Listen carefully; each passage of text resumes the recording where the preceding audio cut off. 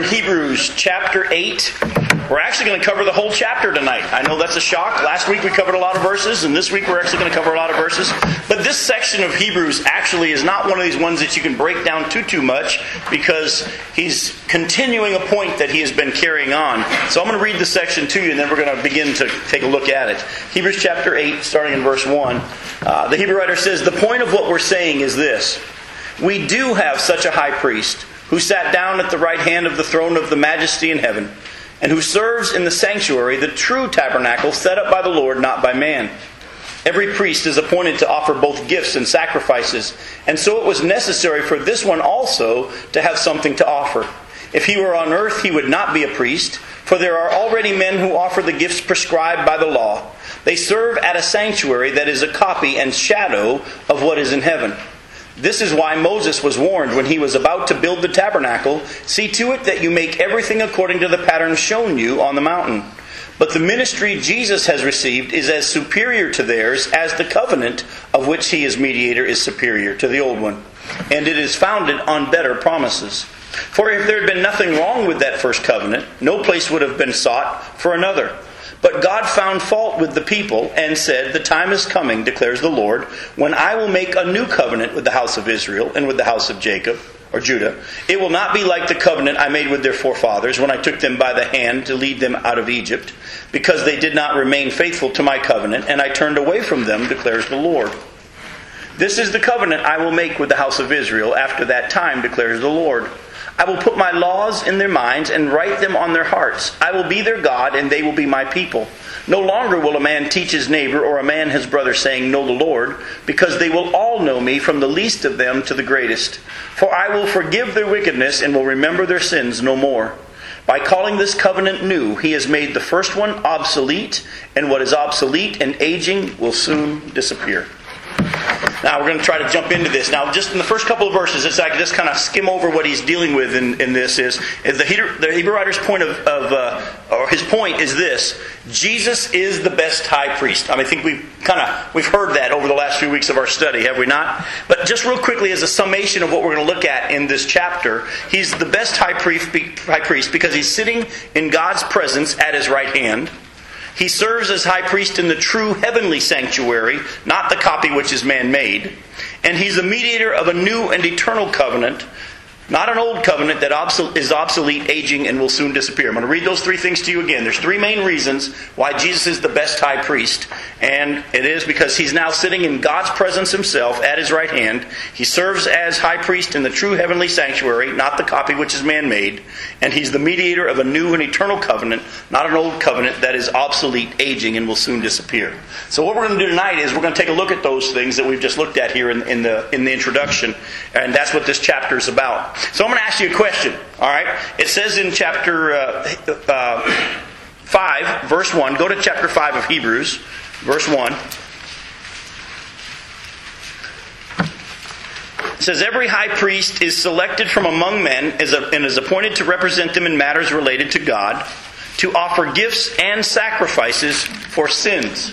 Okay? Now here in chapter 8, verse 3, it says, "Every high priest is appointed to offer both gifts and sacrifices, and so it was necessary for this one," meaning Jesus, "also to have something to offer." What did Jesus offer? If the priests were to offer gifts and sacrifices, what did he offer? Himself. Good for you. Let me show you a couple places where it says that. Chapter 7, we've already seen it in verse 27. It says there in chapter 7, verse 27, "Unlike the other high priest, he doesn't need to offer sacrifices day after day, first for his own sins and then for the sins of the people. He sacrificed for their sins once for all when he offered himself." Look at chapter 9. Jump over to chapter 9 and verse 14. "How much more then will the blood of Christ, who through the eternal Spirit offered himself unblemished to God, cleanse our consciences from acts that lead to death, so that we may serve the living God?"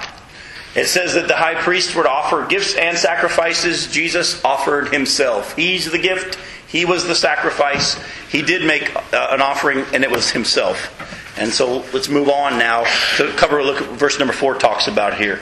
It says here in verse 4 that the Hebrew writer says that if Jesus were an earthly priest, he would not be qualified to be a priest. Why? Now again, some of you aren't used to me asking you these questions so early in the study, but I'm actually, because we're recapping, I want to see if you're with me still. So far you got an A. If he was an earthly priest only, why would he not be qualified according to... He's not a Levite. Remember? The law said that the priest had to be from the tribe of Levi.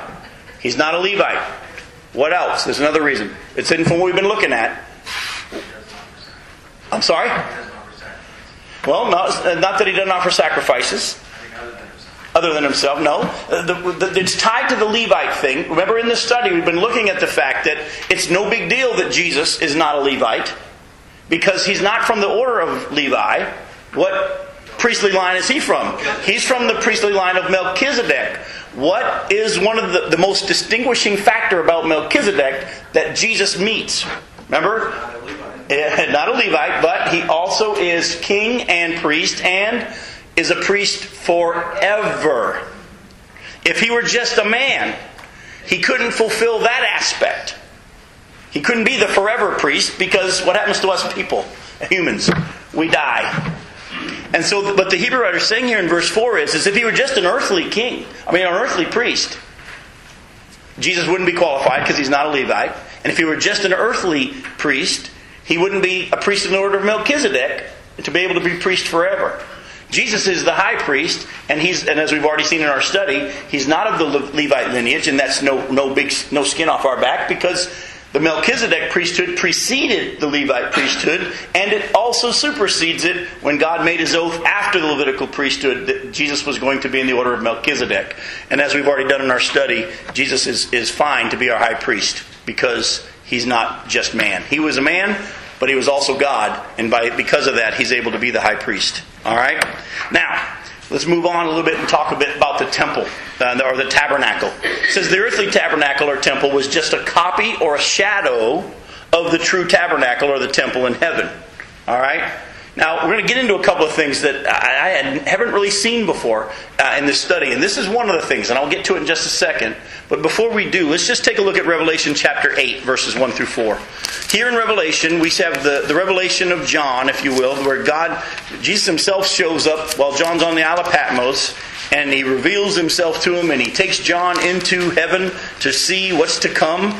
He has the message for the churches at that time, but he also gives him a glimpse of what's going to be happening in the end times.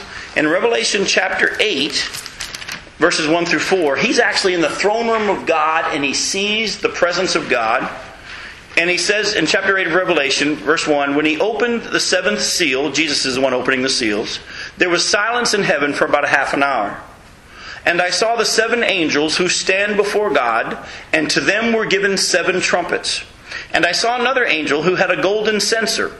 He came and stood at the altar. He was given much incense to offer with the prayers of all the saints on the golden altar before the throne. The smoke of the incense, together with the prayers of the saints, went up before God from the angel's hand. Then the angel took the censer, filled it with fire from the altar, and hurled it on the earth, and there came peals of thunder, rumblings, flashes of lightning, and an earthquake. What I want to pull out from this passage is this. John is able to see the throne room of God, the presence of God, where he is seated, and in front of him is what? According to what piece of furniture is here, or apparatus? The golden altar. Try again. The golden altar. All right? And it has to do with incense, right? Now, keep that in mind, and we're going to come back to Revelation in just a second. Go with me to Exodus chapter 30. Moses was on the mountain, as you know, when they were taken out of Egypt and brought into the wilderness. Moses went up on the mountain and he met with God. And God gave him instructions on building this tabernacle, the moving temple, if you will, where God was going to dwell. And the instructions were explicit. Exodus chapter 30. We're going to look at verses 1 through 10. I'm only going to just give you a glimpse of some of the instructions. But in chapter 30, verses 1 through 10, God says to Moses, make an altar of acacia wood for burning incense. It is to be square, a cubit long and a cubit wide, and 2 cubits high. Its horns of one piece with it. Overlay the top of all the sides and the horns with pure gold, and make a gold molding around it. Make 2 gold rings for the altar below the molding on the 2 opposite sides to hold the poles to carry it. Make the poles of acacia wood and overlay them with gold. Put the altar in front of the curtain, that is, before the ark of the testimony, before the atonement cover, that is, over the testimony, where I will meet with you. Aaron must burn fragrant incense on the altar every morning when he tends the lamps. He must burn incense again when he lights the lamps at twilight, so incense will burn regularly before the Lord for the generations to come. Do not offer on this altar any other incense or any burnt offering or grain offering, and do not pour a drink offering on it. Once a year, Aaron shall make atonement on its horns.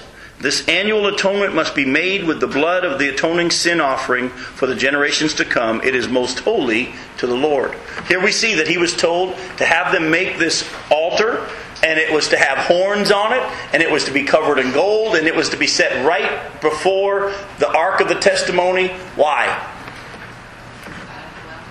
God, remember, in the tabernacle, you have the tabernacle set up, and then within it you had the holy place. And we're going to get to that later in our study when the Hebrew writer starts talking about all that. So we're not going to break it down too much now. And then you had the most holy place where God dwelt. And that's where the Ark of the Covenant was. And at the top of the ark were those cherubim with their wings facing forward, and God dwelt. Remember, God's everywhere. He doesn't just dwell in one place. But that was a place that He manifested His presence to remind them that God was with them. But there was to be an altar of incense right in front of it so that they would... it was a copy or a shadow of what? The one in heaven. The one in heaven. And so we're going to take a look at it and see it some more. We saw there in John, in Revelation chapter 8, where John is up there in heaven and he sees the actual throne of God, where God Himself is actually sitting. And in front of that altar was what? A golden altar of incense put right in front of the throne of God, where God dwells, just like the picture was in the tabernacle, or the shadow was.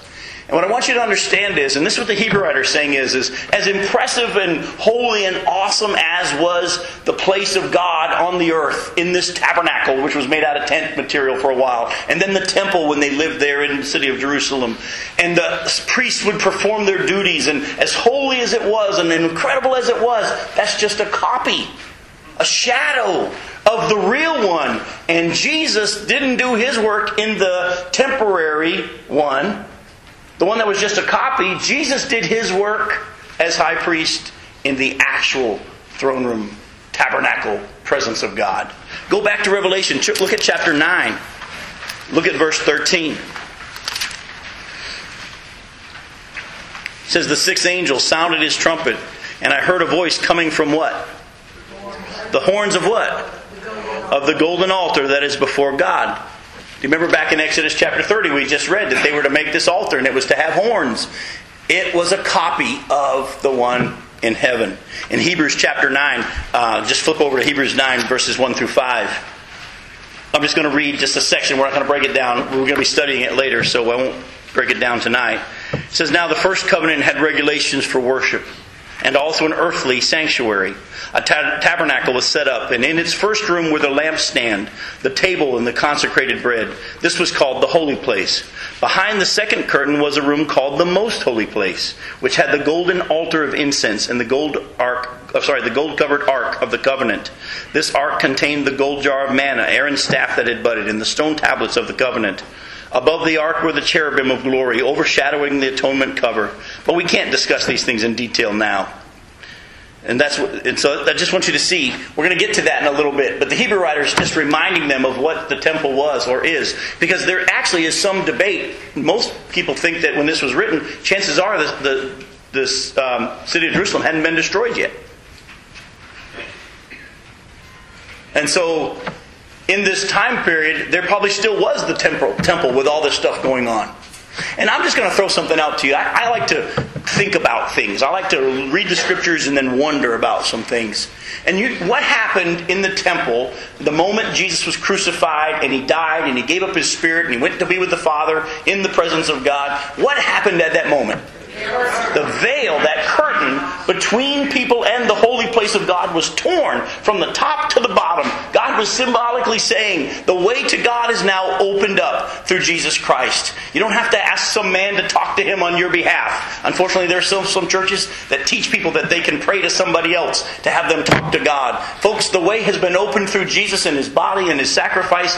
We can go straight into the presence of God. But it's interesting to me the temple continued to exist for years, at least 40, until AD 70 when it was destroyed. And I wonder, and to be honest with you, I've searched, I've researched, I can't find anything that writes about it, but I wonder if they put the temple, the veil back. I wonder if they didn't at least stitch it up. Or quickly make a new one. Like, we can't go in there.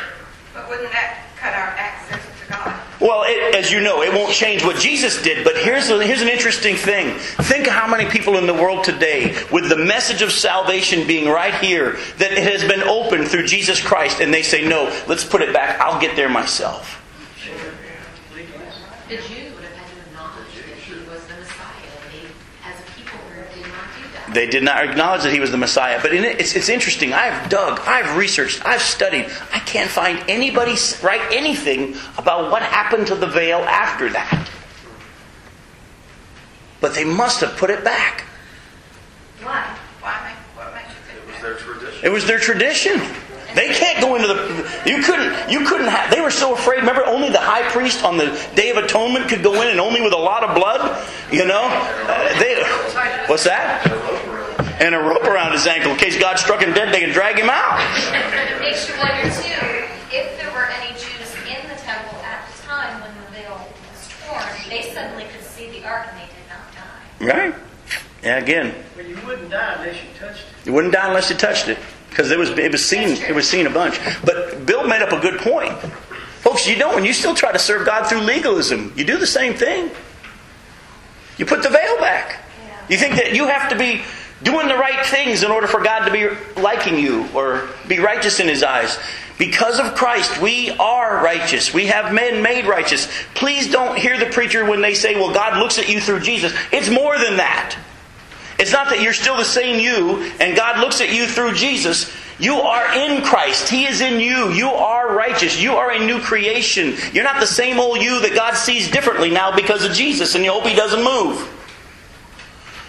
You and I put the veil back sometimes when we think we have to do right things in order to be pleasing to God. But here's the thing that I had never seen before. Go back to Hebrews chapter 8. Have any of you ever, out of curiosity, gone and looked at those instructions in Exodus of how they were to build the tabernacle and read them and then tried to design it yourself just by following the instructions? Has anybody tried that? Only two of us? Have you tried it, Mark? It's crazy. Because if you try to read the instructions, and they're very detailed, I don't know if the wall's supposed to go this way or that way, and I've many times thought, how in the world could they build this thing? The instructions are very specific, yet not so specific that I know I'm turning left or right or up or down. And then something jumped out at me as I was studying for this study. Look at what it says here. He was told there in verse 5, they serve at the sanctuary that is a copy and a shadow of what is in heaven. This is why Moses was warned when he was about to build the tabernacle. See to it that you make everything according to the pattern what? Shown you on the mountain. Now, I started to do some research and I started to realize from what this word means and other things, and I'm going to show you a couple of things in Exodus. Moses wasn't just given the written instructions as to how to build it. Moses got to see either the actual throne room of God, as John did, on the Isle of Patmos many years later. Or Ezekiel got to see it. If you want to go double check me later on, you go read Ezekiel chapter 1 and read the whole chapter. Ezekiel was taken into the presence of God. He saw the same thing John saw. If you want to double check me, you can go to Isaiah chapter 6 and you can see that Isaiah was taken into the presence of God and he saw the same thing that John and Ezekiel saw. And it lines up. It's amazing how it lines up. There's a chance that Moses, while he was on the mountain, as Paul would say, whether in the body or out of the body, I don't know, was either taken to see, he could see the presence of God, and he knows what the temple looks like, or he was shown a copy or a pattern, as some translations say. And if someone had actually given you a scale model and then given you those written instructions, you could tell people how to build it, because as you're reading the instructions, you already know what it looks like. And I had never seen it until I did this study, that he was shown what it looked like. He wasn't just given written instructions. He was shown. Let me show you what I'm talking about. Go back to Exodus chapter 25. Now, I can't tell you whether he saw the real thing or a copy, or a model, if you will. Can't answer that question. But he definitely saw what it looked like. Exodus chapter 25. I have a picture. What's that? I have a picture. You have a picture. That's good. I'm pretty sure it's not a Polaroid, but it's nice. So measurements and everything. Look at verse 40. It says, "See that you make them according to the pattern shown you on the mountain." And this is what the Hebrew writer is quoting from. But go back to verse 9 of chapter 25. And I want, from the different translations, what some of your translations say. Because here in the NIV, it's okay. I'm not real loving the way they translate this word. But in chapter 25, verse 9, in the NIV, it says this: "Make this tabernacle and all its furnishings exactly like the pattern I will show you." What do some of your other translations say? According to all that I am going to show you. Okay, I'm going to show you. According to all that I show thee. And according to all that I show thee. Okay, that sounds a little bit more present. It's happening then. Anybody else? Going to show you. According to all that I show you. And according to all that I show you. See, you see how some of them, the word is kind of hard to translate. Some translations read it as that I'm showing you, or I show you now. Others are saying that I'm going to show you. Whichever way it is, it appears that somehow during this time is when he got to see in the middle of chapter 25. Because by the end of chapter 25, it's very clear that he says, make sure you make everything according to the pattern I have shown you. So it's during chapter 25 somewhere that he gets a glimpse of what it looks like. Yes, sir? A few years ago, Teen Challenge up on Weir Island built one. That was awesome. It was The Holy Land Experience has a great one as well. If you've not been to nothing like this one. Really? I hadn't seen the one at Teen Challenge. Oh, Yeah. One is the Holy Land Experience is just, partial. Yeah, it's just a section of it. They built the whole thing. Yes. Right. It And shows travel the around the yard, country. in front when we entered, I guess the area for the Gentile, Right. all that. Mm-hmm. It had the whole thing. Wow. You could go into the Holy of Holies, and they had a replica Of the ark and everything the there. ark, and they had the curtain. They had it. Think about what we're doing right now. We're sitting here talking about one that Teen Challenge made that was according to the specifications and how awesome it was. And it's the copy. Yeah, I know. It's not even the temple, which was unbelievably beautiful. It's the copy of the copy of the copy. Folks, one day we are going to be able to be in the presence of God. I believe that the 24 elders in the book of Revelation represents the church. And I believe that we are going to be there in His presence around the throne, seeing that altar of incense, seeing all this stuff. That's why Jesus is the far greater high priest. He's actually sitting in the right hand of the Father in His presence. Those guys were only one, the high priest, was allowed to go into the presence of God, and only once a year. Jesus is sitting in His presence 365 days a year, if there's such a thing as time in heaven. And He's interceding on our behalf. That's a wonderful, wonderful thing. And the high priest went in to make atonement for his sin. And pray for everybody else. Exactly. And that's what the Hebrew writer, remember, the Hebrew writer is writing to Jewish Christians who are thinking about going back to Judaism. And he's pretty much laying it. Have you noticed he's pretty much winning his case? How stupid it is to even think about going back? But again, keep in mind, we do the same thing when we still try to serve God under law and not in grace. We do the same thing. Go ahead. Why is there now no sanctuary anywhere and no sacrifices? Why is there none? Well, lots of reasons. Keep in mind, the Jewish people as a whole were hardened and they were scattered. And so there was no place. It was destroyed in AD 70. And even though they've been brought back into the land and have been in the land since 1948, they haven't rebuilt it. Because of the fact that even though God is bringing them back, they haven't had the breath of life breathed back into them. As a nation, they're really not worshipers of God. As a nation, the nation of Israel right now, they're just proud of being Israelites and Zion. but they're not worshipers of God. Now, there are some very devout ones that are striving to get that back up, but the nation as a whole is not for it. At some point, I lean toward either right before the tribulation or during the first part of the tribulation, there's going to be something that happens that allows them and causes them to rebuild the temple, because the Antichrist will step into the temple at the midpoint and all. But right now, they're not saying we're back in the land because of God. So without the temple, there's no sanctuary. Right. The temple is the sanctuary and all. Now, this is another whole discussion for another time, but we don't even know if the Ark of the Covenant even exists anymore. There are many people that think it still does, and I kind of lean in that direction that it does. You don't ask me where it is, I don't know. And if there's a human, they ain't telling. If there's a human that knows, they're not telling. But at the same time, it could exist and it could appear. And it could go back into that new temple. We'll see how that all works. But you have to realize, keep in mind Ezekiel 37. We always like to talk about Ezekiel 38 and 39 and the Gog and Magog war. In Ezekiel 37, we have the valley of dry bones, and how God had Ezekiel prophesy to a whole valley of dead bones. And amazingly, you can even picture some of the pictures you've seen from the Holocaust of all the Jews who were scattered and just piled up, and their bodies were rotted in their bones. And Ezekiel's told to prophesy to these bones. But actually, before that, God says, can these bones live? And Ezekiel very wisely says, only you know. And God says, prophesy to him. So he starts preaching to those bones, and all of a sudden they start coming back together. And that's where we learned our song, the knee bone connected to the hip bone, and so on. That comes from that passage in Ezekiel 37. And the bones come back together, and then the tendons and muscles and flesh comes back on the bones. But there was no life in them.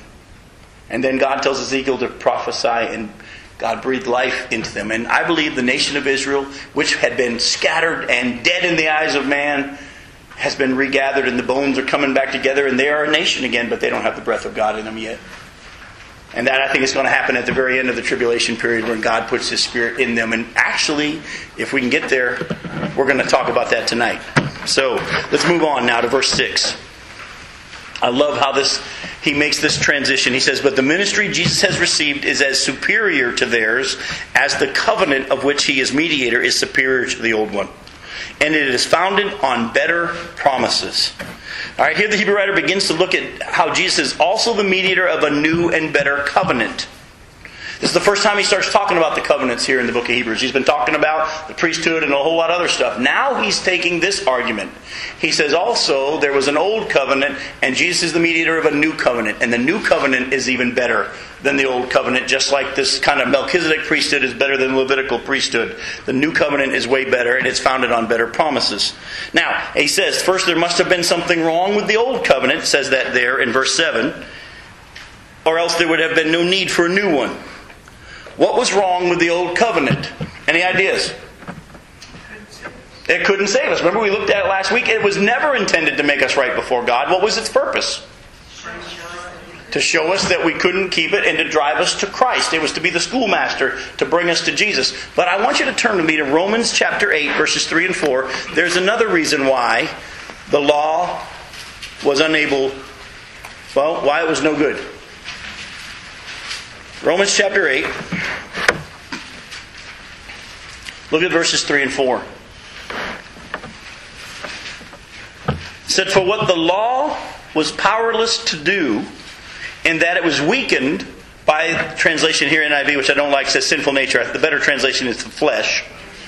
God did by sending His own Son in the likeness of sinful man to be a sin offering, and so He condemned sin in sinful man in order that the righteous requirements of the law might be fully met in us who do not live according to the flesh, but according to the Spirit. Why was the law no good? Because it was weakened because of our flesh.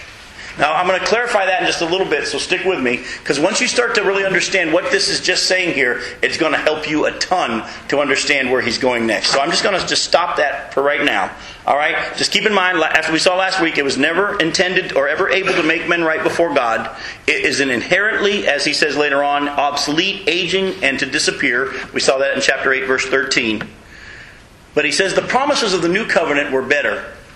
So we now then say, what are these better promises? What are these better promises of the new covenant? Any idea? By the way, it's real easy. It's the next verse. Look at what he says. He just says it was founded on better promises, It says in verse 7, for there had been nothing wrong with that first covenant. No place would have been sought for another, but God found fault with the people, and he said, and then he quotes from Jeremiah. And you're going to find in Jeremiah, where we're going to go and look, you're going to find the better promises are in that promise in Jeremiah. And you're actually going to see the new covenant was promised in the Old Testament many, many times. Now what I'm going to do is just read to you a section from this commentary that I have by a theologian named F.F. Bruce. I'm just going to read a small section to you. He says, here then are the better promises on which the new covenant is established. A, he says, I will put my law in their minds. B, they will all know me. C, I will remember their sins no more. We're going to see all this in a sec. The covenant at Sinai involved divine promises, but not promises like these. Remember, the covenant at Sinai, that's the old covenant through Moses. All right? But not promises like these. The fulfillment of such promises gives a new meaning to the ancient covenant words, I will be their God and they shall be my people. It has indeed been maintained more than once that the covenant concept, with its suggestion of a contractual obligation, is inadequate to convey the religious relationship subsisting between God and His people. This, however, is to concentrate on the form to the exclusion of the substance. It is true, no doubt, that as far as its form is concerned, the early biblical covenant has close affinities with the treaties which bound vassal states to their imperial overlords in the 2nd millennium BC. But it makes all the difference in the world to the substance of the covenant when it is God who takes the initiative in His grace, bestowing His promises freely on those whom He has called to be His people, and binding them to Himself with bands of love. When analogies are drawn from human life to illustrate God's covenant with His people, it is from the family circle and not from the field of internal politics that they're drawn. From relation between husband and wife, or that between a father and his children. Now, for those of you that didn't quite grasp that, because I know it's hard to not read it yourself, but to have somebody read it to you, what he's saying is this.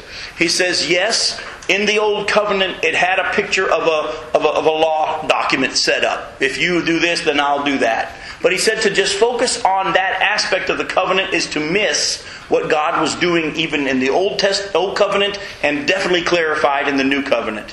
And he said, if you miss the substance of the covenant because of looking at it as a legal document, you're going to miss what God was doing.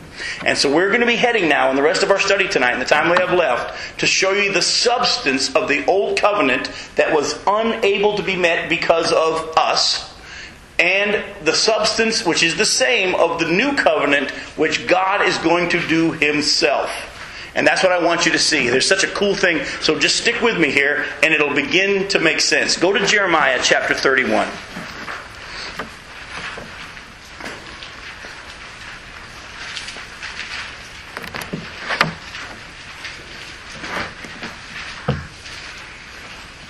I'm going to read to you verses 33 and 34.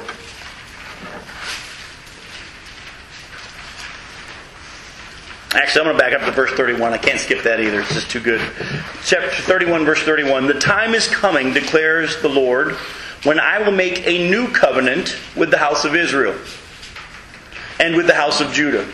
It will not be like the covenant I made with their forefathers when I took them by the hand to lead them out of Egypt, because they broke my covenant, though I was a husband to them, declares the Lord.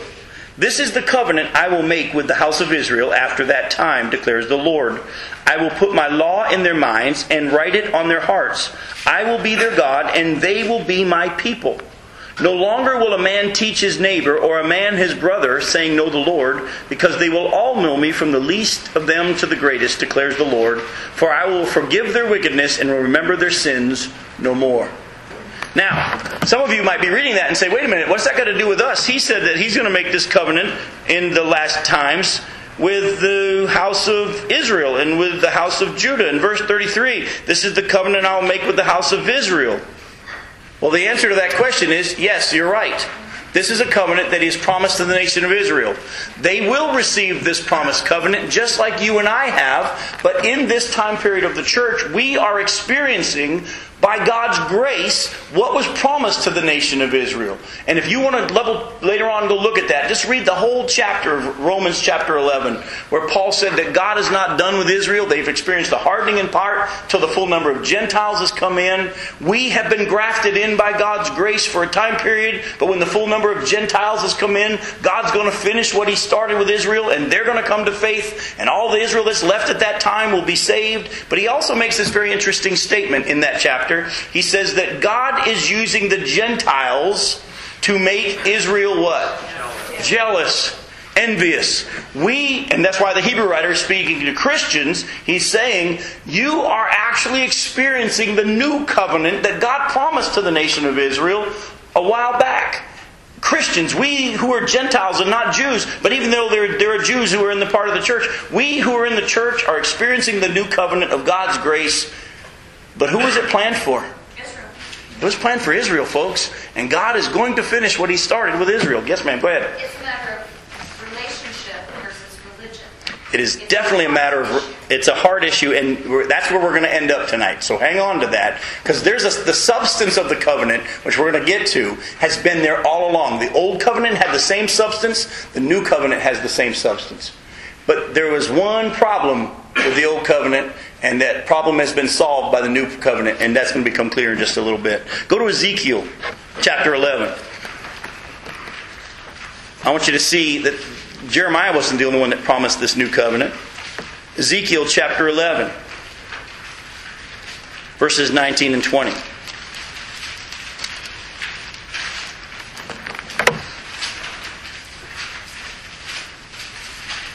In some of your Bibles that have the headings, you'll see above verse 16, it says the promised return of Israel. It says in verse 19, I will give them an undivided heart and put a new spirit in them.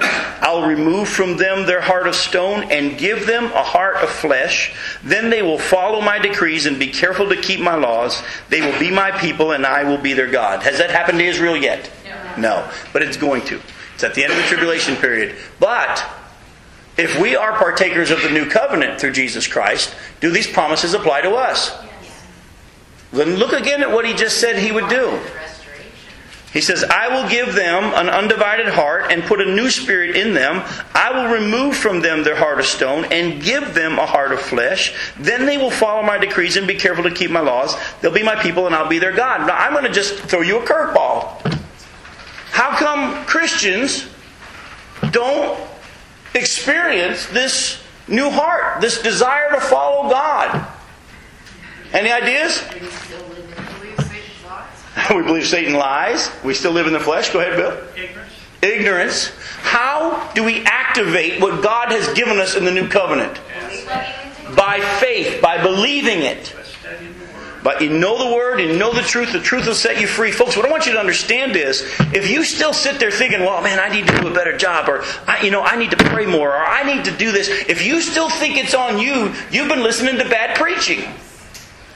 Because God has promised that those of us who are in the new covenant, He will give us His Spirit. He will give us a new heart. He will do this work in us. But what we must do is daily believe the promises of God, yield ourselves in faith, and say, God, thank you that I have a new heart. Thank you that I have the desire within me to serve you. My flesh doesn't want to. That's still decaying, and that's going to go by the wayside. But thank you that you have said that you will do it, and I believe it. That's why Philippians 2:13 says, it is God who works in you both to will, or to give you the desire, and to act according to His good purpose. This thing that we sit there and we look and say, oh, won't that be neat when all of a sudden Israel starts obeying God by His control?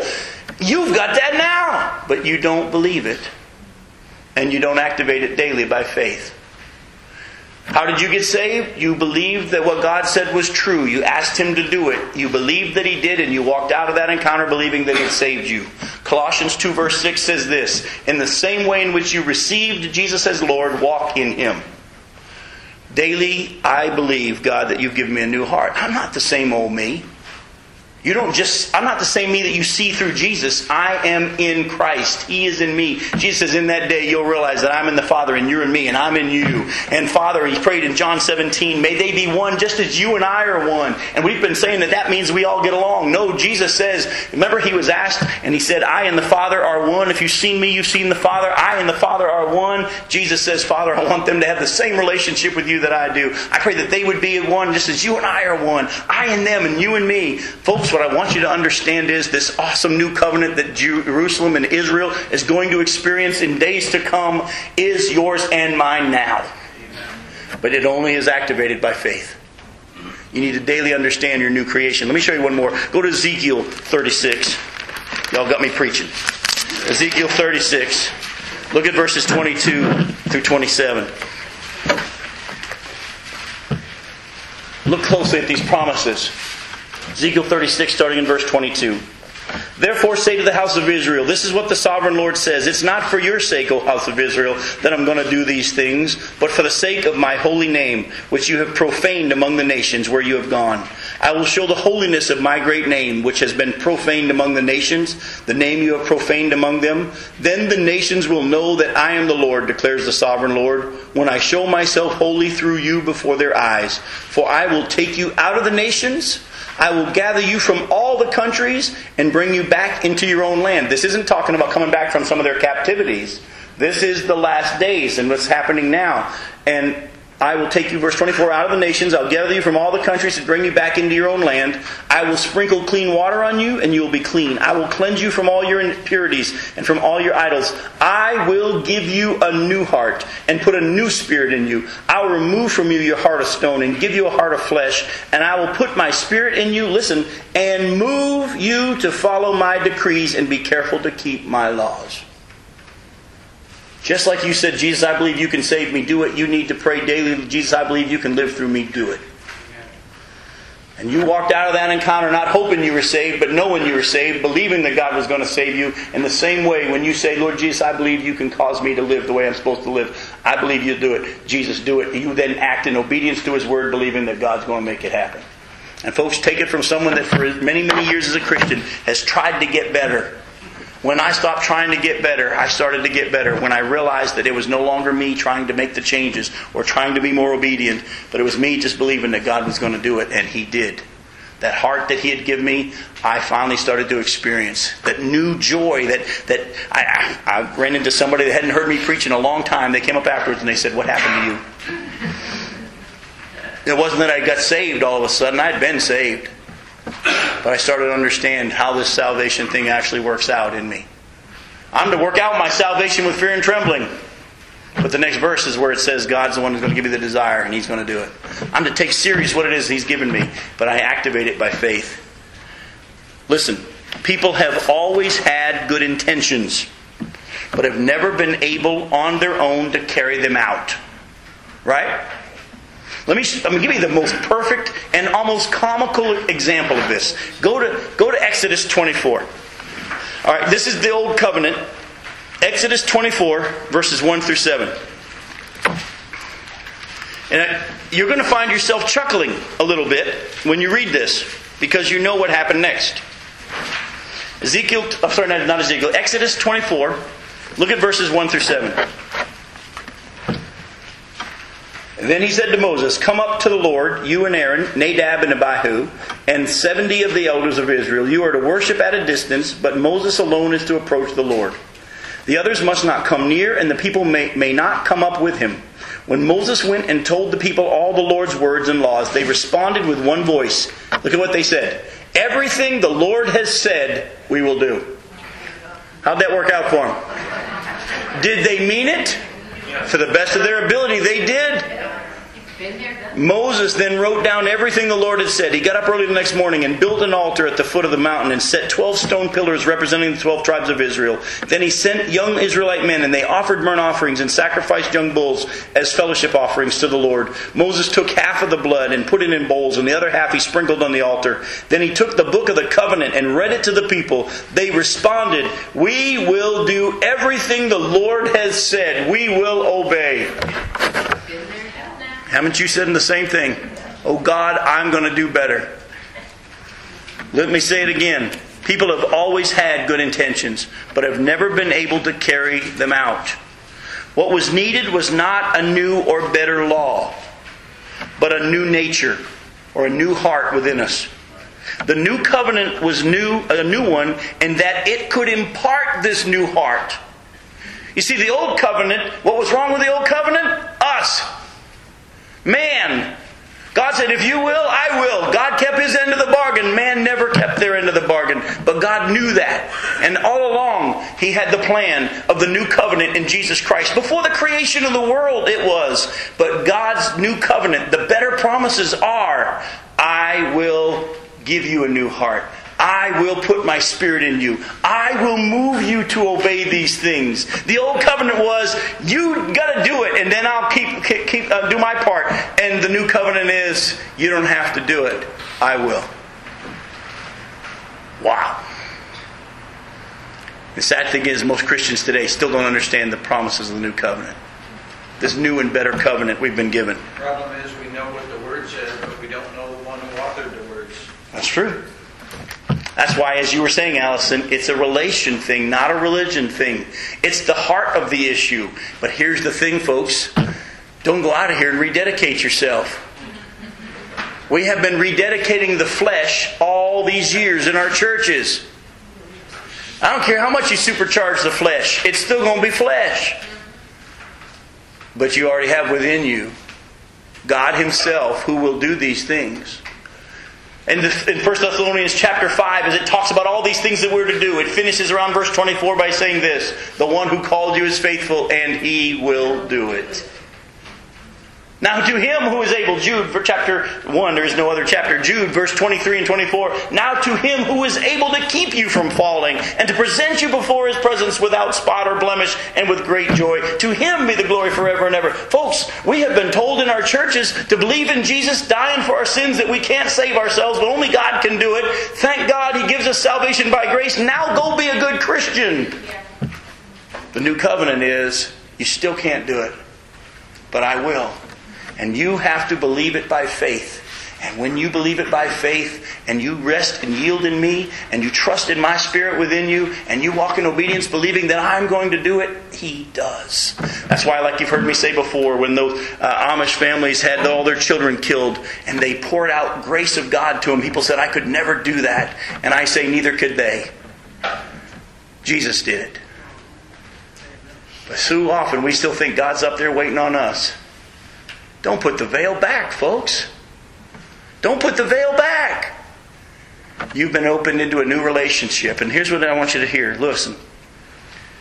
It was not in regard to its substance that made this covenant new. I'm going to say that again. It was not the substance that is new in this covenant. The substance, and I'm going to show you, and we're going to wrap up with this, the substance has always been the same. And when you see what the substance of the old covenant was and the new covenant is, you're going to want to shout. This is what the substance of the old covenant was. I'm going to prove it to you scripturally, and I'll show it to you the new covenant as well. Here's the substance of the old covenant and the new. I will be their God, and they will be my people. The relationship.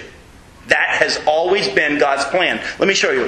We already saw in Jeremiah 31 verse 33, I'll be their God and they'll be my people. Go to Exodus chapter 6.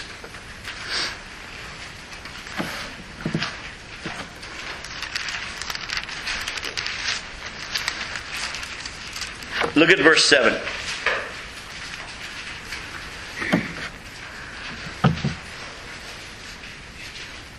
This is when He's delivering them from where? Anybody know? They're in slavery in Egypt, and He's calling them out. He says, I will take you as my own people, and I will be your God. Alright? Go to Leviticus chapter 26. It's the next book of the Bible. Leviticus 26, verses 9 through 12. Who would ever thought that this wonderful substance of I'll be their God, they'll be my people was in Leviticus? In chapter 26, verses 9 through 12. I will look on you with favor and make you fruitful and increase your numbers, and I will keep my covenant with you. You will still be eating last year's harvest when you will have to move it out to make room for the new. I'll put my dwelling place among you, and I will not abhor you. I will walk among you and be your God, and you will be my people. By the way, this is part of the Old Covenant promises. He's saying, if you do your end of the bargain, I'm going to bless you like this. How'd they do it? They didn't do it. Their intentions were good, but the flesh, they weren't able to keep it. But look at what God said in the Old Covenant. I'll walk among you and be your God, and you'll be my people. Go to 2 Corinthians chapter 6.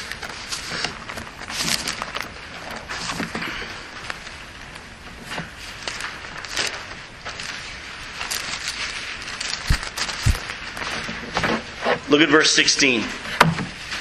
In this whole section of don't be yoked with unbelievers, he says in verse 16 of 2 Corinthians 6, what agreement is there between the temple of God and idols?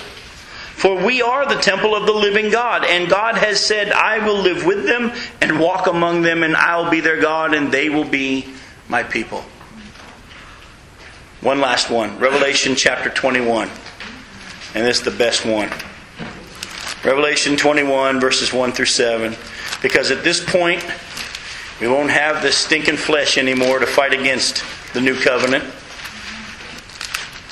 That's why Paul said, things I want to do, I don't. Things I don't want to do, I do. Who can save me from this body of death? Thanks be to God through Jesus Christ. And that's why he goes on right after that to say, therefore, if anyone is in Christ, there's no condemnation. Listen to what he says here in Revelation 21, though, verses 1 through 7. Then I saw a new heaven and a new earth. For the first heaven and the first earth had passed away, and there was no longer any sea. I saw the holy city, the new Jerusalem, coming down out of heaven from God, prepared as a bride, beautifully dressed for her husband. And I heard a loud voice from the throne saying, now the dwelling of God is with men, and he will live with them. They will be his people, and God himself will be with them and be their God. He will wipe every tear from their eyes. There will be no more death or mourning or crying or pain, for the old order of things has passed away. He who was seated on the throne said, I am making everything new. Then he said, write this down, for these words are trustworthy and true. He said to me, it is done. I am the Alpha and the Omega, the beginning and the end. To him who is thirsty, I will give to drink without cost from the spring of the water of life. He who overcomes will inherit all of this, and I will be his God, and he will be my son. Folks, from the beginning, the Old Covenant, if you look at it as a legal document, if you, then I, sign on the dotted line, you miss the substance of it. All along it was, I want to be your God and I want you to be my people. I want to be in a relationship. The New Covenant in the substance is the same thing. The difference between the Old and the New, in the Old Covenant, it was up to us to keep our end of the bargain. Or in the Jews and us as well. In the New Covenant, God says he will do that part for us. And thank God he does and has. And so I say to each one of you who have been born again and are in the New Covenant in Jesus Christ, this has been promised for the nation of Israel. It was very clear, was it not, that the New Covenant was made for Israel? We have been blessed to be grafted in for a time. Romans 11 says, don't become conceited when you look at the Jews and think we got it and they don't. It is by God's grace that you've been given this covenant. And pray for the nation of Israel, because all the prophecies about what's going to happen to them in the last days are happening in front of our eyes. Pray for your brothers and sisters around the world who are going through struggles right now because of their faith in Jesus Christ, especially in the Middle East. But don't just pray for your brothers and sisters in Christ. Pray for the apple of God's eye, the nation of Israel, whom he is going to give this new covenant to one day as well. And while you're at it, why don't you enjoy the benefits of it? Let him work his life in you and stop trying to do it for him. Let me pray for us. Wow, Father, again, I'm just always amazed at how fast the hour goes. But thank you for what you've shown us today. Thank you for the fact that as the Hebrew writer is beginning to now even more talk about the greatness and the superiority of Jesus Christ. That's what this whole book has been about. We now see that the new covenant in his blood is far better. Because what the old covenant could not do and the law could not do because it was weakened by our flesh, you did. When you offered yourself. Father, as we talked just briefly a little bit tonight about the fact that it is most likely that the Jews put the veil back up or stitched it back up after you tore it. We do the same thing on a regular basis when we try to earn your approval and your favor through law, through good works, instead of just trusting and accepting by faith that we are righteous in you. Oh Lord, there are some things you desire of us, but you want it to come out of faith in the fact that you're going to do it through us. And so, Lord, some of us are dealing with some issues right now. Maybe issues of forgiveness, issues of patience, issues of joy, issues of self-control. All these evidences, the fruit of the Spirit. And Lord, may we not go home tonight and say, I'm going to do a better job in these areas. May we say, Lord, I can't do this, but you said you would. And I believe that you will. And I ask you to live your life through me in such a way in this area of self-control, in this area of forgiveness, in this area of peace or joy. Father, may we stop trying to do by the old covenant what you have made possible that you would do through the new covenant. We read how you're going to put your Spirit in the nation of Israel. You're going to put a new heart within them. And you're going to cause them to obey you and to follow you. And then we realize those same promises are already ours because of this new covenant. Lord, may we believe that for us. We ask this in your name. Amen.